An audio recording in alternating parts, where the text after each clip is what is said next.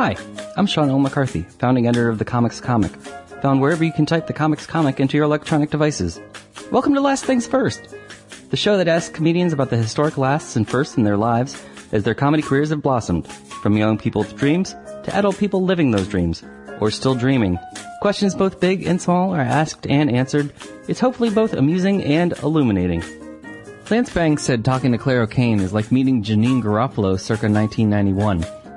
O'Kane started stand-up comedy in the San Francisco Bay Area, then moved to Los Angeles for love, moved in with other comedians, and stars in the new Viceland cable channel showcasing stand-up comedy houses called Flophouse. O'Kane also has written for SpongeBob SquarePants and for Vice, and she's performed in festivals from Bridgetown to Edinburgh. So let's get to it!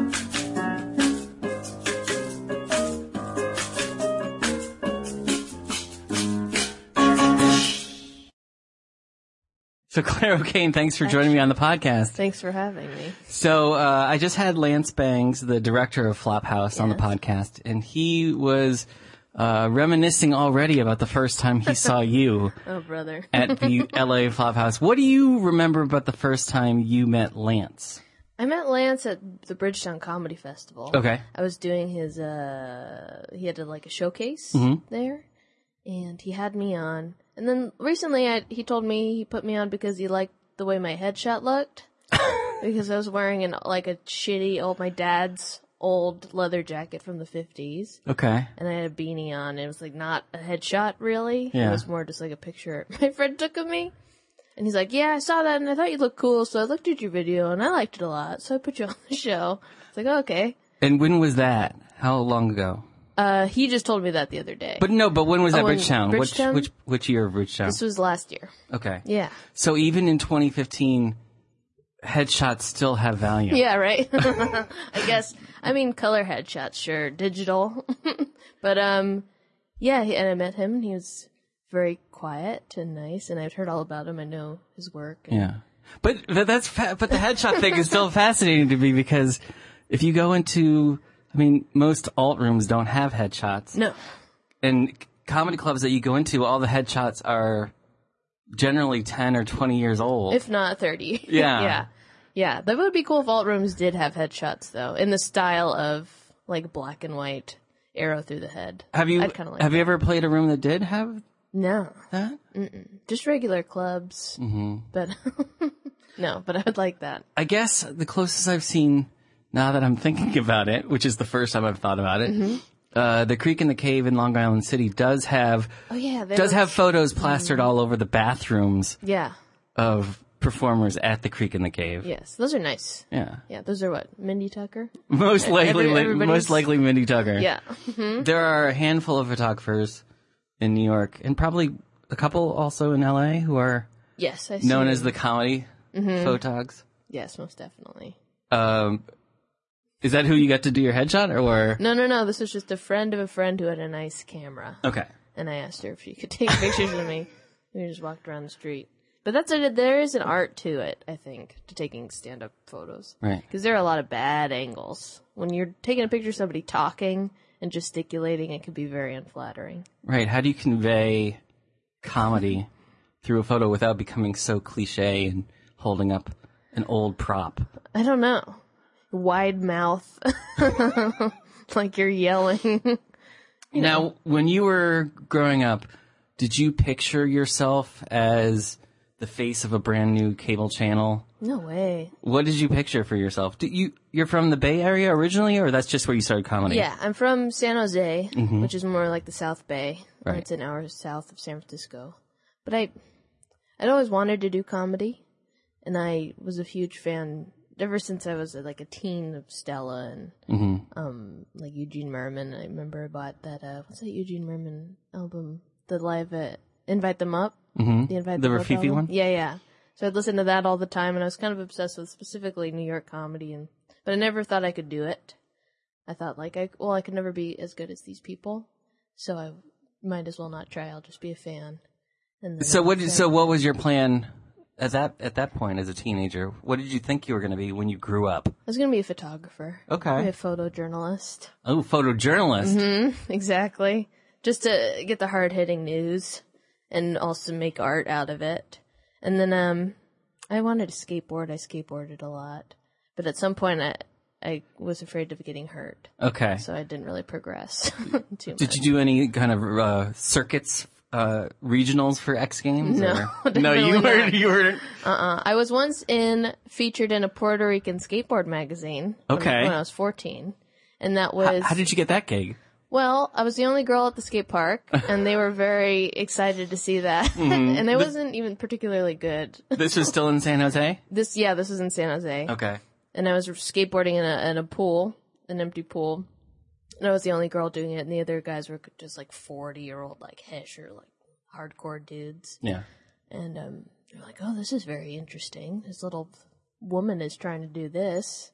And so they put me in a picture of me and my mom. My mom watching me skateboard. It's very weird. How many copies of that magazine does your mom have? 0 because she's dead. But I have one. You didn't put any in her coffin? No, I should. Just to remember. See how I spun that around? Remember how I was good at something once? And then I quit? How old were you when she died? 20. Okay. And I'm 25 now. Was it sudden, or did you have time to brace for it? No, she had lung cancer. Okay. And it was very, what do they call it? Progressive. I don't know if that's the word. But, where were you in your stand-up career at that point? I hadn't started yet. Okay. I started I did my first open mic maybe 2 weeks after she died. Was that cause and effect I think real? so. Yeah. It was very life is short and you should do what you want to do, or at least try it. Right. And I had a bunch of friends who kept trying to egg me on to do it. Were they in stand-up already, or? No. I didn't know anybody. And then I went to this open mic, which was at Brainwash Cafe, which is a cafe/laundromat in San Francisco. How did you find that? I don't know. I think if you didn't have any friends in comedy. I think there was, at the art school I was going to, there was a stand-up comedy class. Okay. And their final was that they had to go to this open mic and do a set. And right. My friend had been in the class, and she was like, I did in this place, and you can go there and every Thursday. And so I went and got really drunk and did my first shitty set. But it went well enough to where I was like, I guess I could do this for the rest of my life. How long did it take you to figure out the rest of the San Francisco Bay Area comedy scene? Not long. Once you start talking to people, I mean, comedy is a bunch of different people who couldn't find their place in other things. And so they really kind of ingratiate themselves in it, like hardcore. So you subscribe to the Island of Misfit Toys? Yeah, I think so. Theory of stand-up comedy? I think so. Just like with any, I'm trying to think what else would be like that. Maybe like music. Like punk bands kind of thing. Everybody kind of gets to know each other and then immediately locks in, and then you find out all about each other within, a couple days. Who was your first comedy friend? Oh, my first comedy friend? Yeah. I remember. The first comedian that you kind of bonded with, and you're like, okay, I'm not alone in this. Maybe my friend David Borey, who's a comedian from San Francisco. He lives in LA now.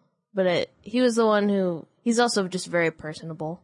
And I don't like talking that much to strangers. But And yet you sit right here. Exactly. Well, this is a different setup. Okay. We have microphones. But, yeah, for whatever reason, I really locked in with him, and we've been really good friends ever since. The first person I actually talked to, though, was a guy named Chris Shipakasi. Okay. Who, is unstable. Now, were those two people already in comedy for a while, or were they brand new like you? David was pretty new, but he started maybe like a month before I did. Mm-hmm. And I think Chris was just kind of farting around. Okay. Yeah, for a couple of years.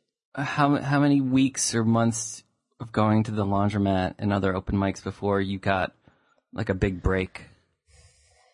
I remember the first real showcase I did was after there was that big tsunami in Japan. It was either Japan or maybe I think it was Japan. Yeah. And they were doing a benefit for it at this place called the Makeout Room. Okay. And that was my first real showcase. Was this benefit? And my aunties came out. Do you remember who else was on the bill for that? Oh man. Any big names?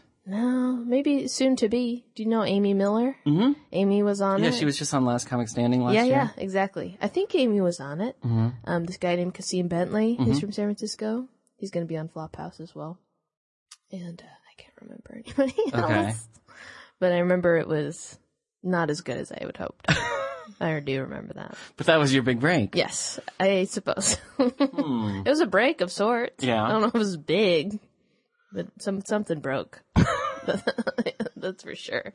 Now I met Josh Androsky. Yeah. I was in Los Angeles last month and I met him, and he told me that you guys met while you were on a show together that was going horribly awry, but you saved the day.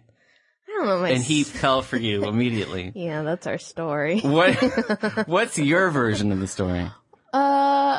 Well, I didn't like Josh when I first met him, or I wasn't really, I didn't think that we would end up being as good of friends as we became because he's very loud and, gregarious. And like I said, you're introspective. Introverted, introspective. Right.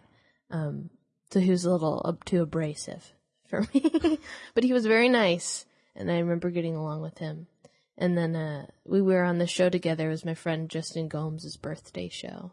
And I don't even know where the fuck it was. It was like a rented hall. Okay. And, for whatever reason, people could just kind of wander in, and these 3 drunk Irish guys wandered in, and they sat in the very front. And there wasn't really like a stage. It was just like everybody's on the same level. Right. And they had a jazz That's band a rented hall? Yeah, rented hall. And the whole show, these Irish guys were, heckling everybody and just being drunk idiots and getting up and like dancing and during people's sets, like right in front of them. And then I went on and I made the band play some music, and I kind of did stand up over the band, which is the first time I've ever done that, which is, by the way, the best way to do it, I think, because then there's no silence and to get lost in. But yeah, I don't know. I just kind of told him to fuck off, and however I said that, and I really can't remember specifics. Maybe Josh could. Okay. But and then Josh was really complimentary afterwards. Right. And how long ago did you move to Los Angeles? I moved about 2 years ago, a little, almost 3. And did you move into that flop house, or no? You just were visiting the garage and I just visited and vandalizing it with your own graffiti. Yeah, at some point, Josh and I started dating, and I would visit, I don't know, a week, a month. So we'd commute back and forth for about a year, and just hang out there, fart around, shoot arrows. For whatever reason, somebody left a bunch of spray paint, so we spray painted the inside of their garage with dicks and the word "cum." Classics. Right. Yeah. Now you talk a little bit about that in giving a tour in the first episode of Flophouse. I do, yes. Which is very, very odd. Because it's just like, I just spray painted cum. I don't see what the big deal is. But, I spent a lot of time at that house just hanging out. Even before Josh and I dated, I'd crash on the couch. And so he lived there? Yeah, he lived there for a long time. Have you lived with comedians before? No, never. He was the first one. So what was your first impression then, like, visiting that house? I loved it. I liked it a lot. I mean, when people are in your same schedule, you don't feel like you're bothering anybody when you come in late. There was a great porch. There's a great porch in front that you can just smoke forever and then talk. And it was just a nice place to commiserate and feel. It was very homey like that. When you get a bunch of comedians in one house, I think it can go wrong, ego-wise. Yeah, I was going to say, sure. What's the ideal number of comedians to be living together? Probably no more than 3. And how many tend to live in the flop house? I think, the one in San Francisco, the Sylvan House, they call it, there may be 12 people living there. In what neighborhood in San Francisco? In the Richmond. Okay. And there are not that many rooms. I'm going to say there are 5 rooms. There's a little nook under the stairs that's definitely a closet that people kind of go in and out of. But the one in Highland Park, the one where the first episode takes place, that's the most ideal. I think. There's enough space for a party or whatever. Or to actually put on a show. To put on a show, to just hang out comfortably. No, I've been to comedy shows that are in living rooms or even rented out Airbnbs or Craigslist, where they just go, oh, we're just going to take over this for one night. Yeah, this place for a night and put on a show. That's cool. Or like even rave style, where you just take over a loft. Yeah. What inspires the comedians to put on a show in their own house? Comfort. I think also just a place where you can run away, where you can hide if things don't go well, and then you don't have to, drive all the way from the west side for an hour and then just kind of think about what you've done and why you should probably quit because you're terrible or whatever. Question everything you've ever done regarding stand-up. But isn't it trickier if things don't go well to have your audience still in your house? I guess that's true, but then you can also kick them out if you're brazen enough. But I think people tend to be a little more forgiving when it's your house. And I think people feel that just inherently. Like, you're in somebody's house. You have to be nice. Right. They're the host. Whether people, follow that or not is up to them. But it usually feels that way. How often are the houses in Highland Park, LA, and the Richmond in San Francisco, how often are those houses hosting live stand-up? Sullivan House in San Francisco a lot. But I think not so much anymore because they're definitely going to be evicted. I mean, noise complaints. Same with Highland Park. There have been a lot of noise complaints. So probably not much for the time being. Well, at least you got enough for Vice. Yeah, at least you got it on Viceland. camera and the history is recorded. But other than that, I don't know how much longer it's going to last.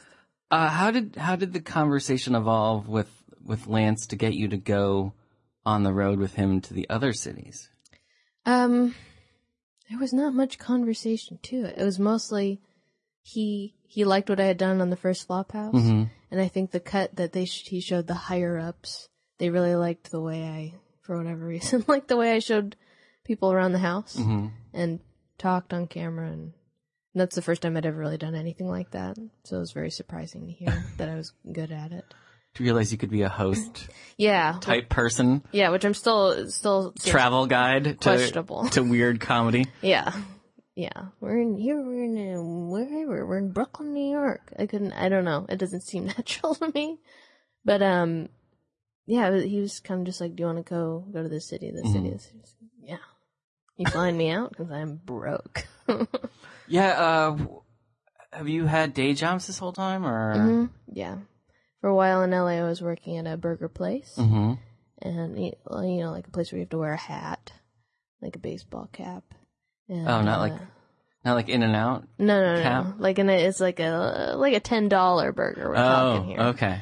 And, I did that for a while, and it kind of was soul sucking. They were all very nice there, though. But when you're doing something that you already know you don't want to do, and that won't be you're the rest of your life, you're checked out kind of immediately. At least for me. So I didn't try hard enough to like it, because I was like, I'll be out of here soon. And then I work for a party photo booth company where I set those up. I go to bar mitzvahs and watch people take pictures of themselves and get drunk. That's become a really popular thing with comedy shows and parties here in New York. I don't know if it's true in LA too. But yes, most definitely. I think on Facebook, a lot of comedy show parties have these photo booths. Yeah, these really nice setups. These people like taking pictures of themselves and they do. Yeah, and showing other people how much fun they're having all the time. And the brief moments of happiness. I did that, and then what else did I do? For a while, I was super broken. I just kind of sold my clothes, and go to Crossroads every so often and get some extra cash. But did you learn what the best items were that Crossroads wanted?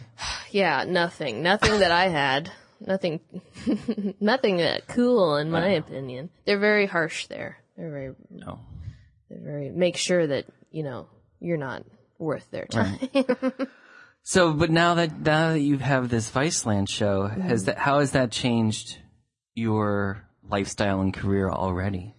Other than flying across the country to do podcast interviews. Yeah, there's that, which is really cool.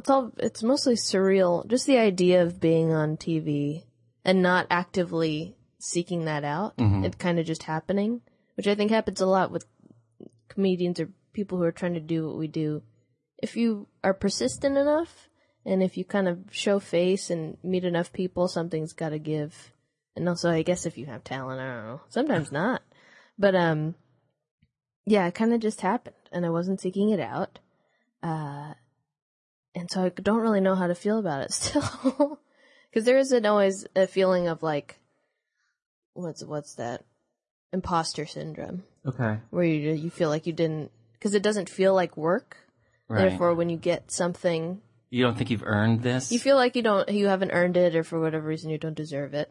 So I still feel a little bit of that, but mostly I'm just trying to enjoy it. So how did you handle meeting the TV Critics Association? I know I put you front and center for that. It was very weird. It was nice because I didn't really have to say anything on the panel, so that wasn't too bad. Oh, okay. But I did get my makeup done for the first time, which was an experience. I learned the importance of eye drops if you look tired. Okay. I also learned that, even if it's a big thing like the Television Critics Association, they'll still spell your name wrong on your name tag and call you Clark. Oh, I thought you were going to go with the other version of Claire. Oh, no, just straight to Clark. I've gotten McCartney instead of McCarthy. I can so see people that. will ask me if I'm related to Paul McCartney. Yeah. And I'll go, nope. Like there are no other McCartneys. Yeah. But also it's McCarthy, not McCartney. Yeah. The one thing about, if you bring up getting your name spelled wrong, it boggles my mind that the comedians are always getting their names misspelled. I know, especially since we're online, that's how people find out about. But comedy clubs will spell your name wrong in an ad. Yeah. And it happens to people who have been in the business for decades, like Kevin Pollak. Mm-hmm. Routinely, people misspell Pollak. Mark Maron, even people. Mark Maron. No, they make them with. It's usually the simple things like a K instead of a C. Mm-hmm.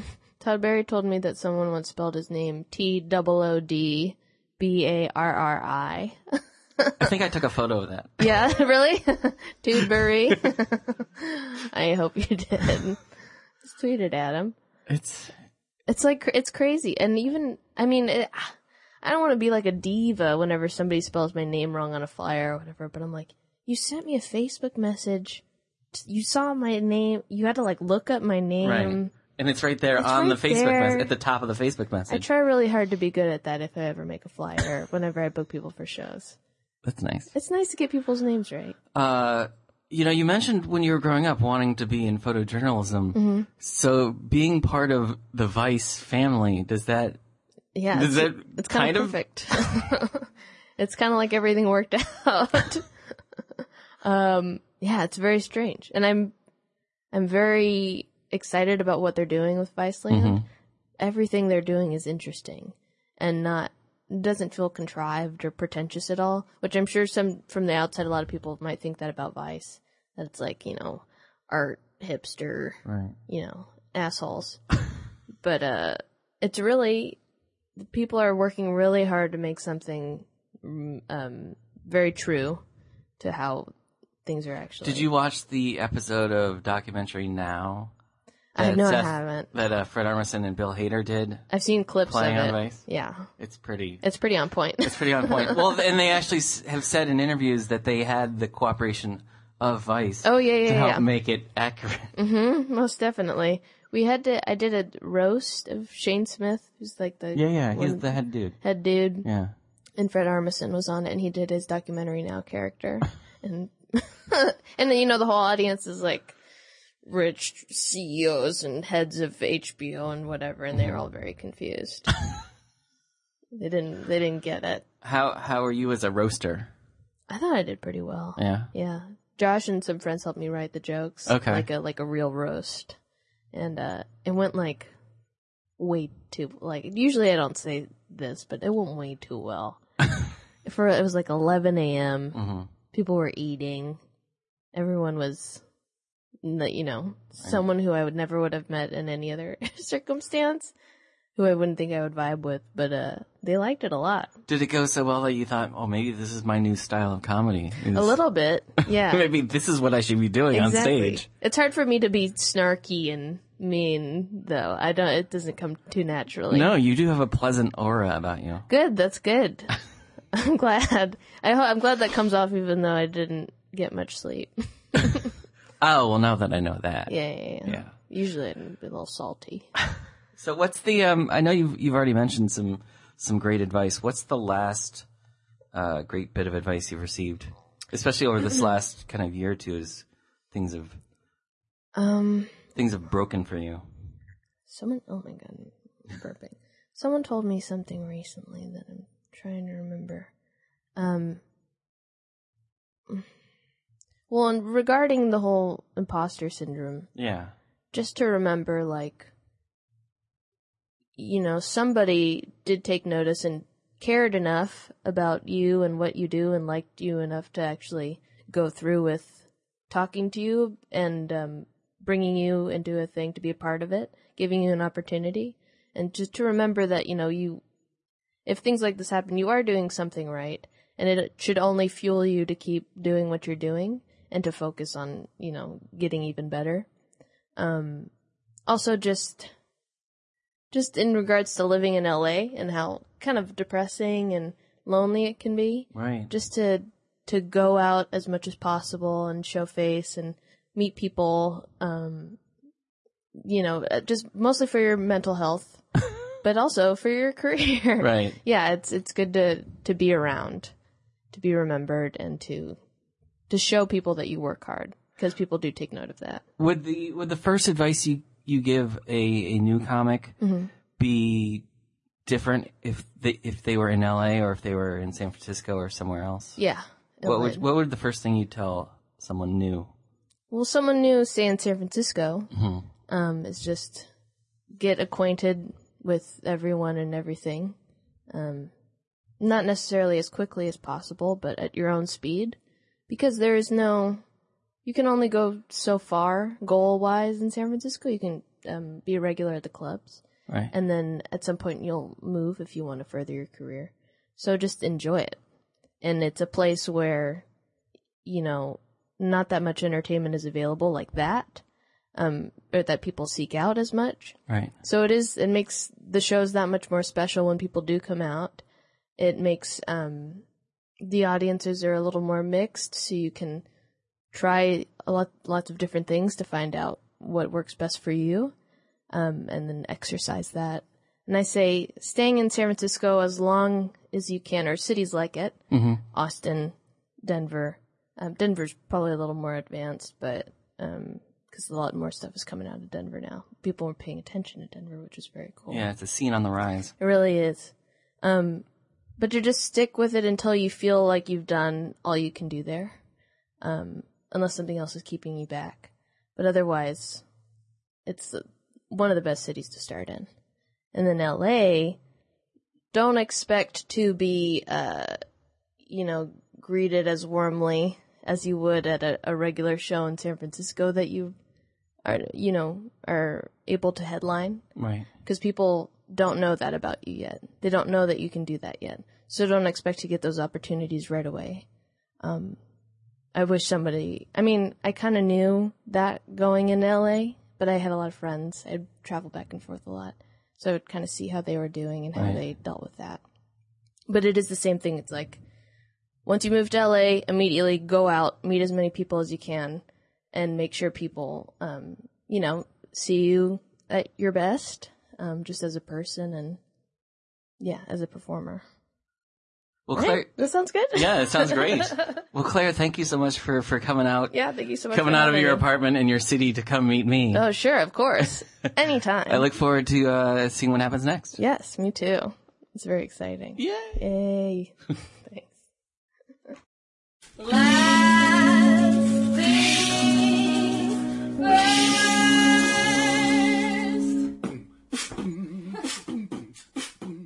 This episode of The Comics Comic Presents Last Things First was produced by Alex Brazell at Showbiz Studios. Theme music by Camille Harris and Shockwave, logo by Giggle Chick. Please check out my website, thecomicscomic.com. for more interviews, reviews, and comedy news. Become a paid subscriber at patreon.com. I'm your host, Sean L. McCarthy. Thanks for listening.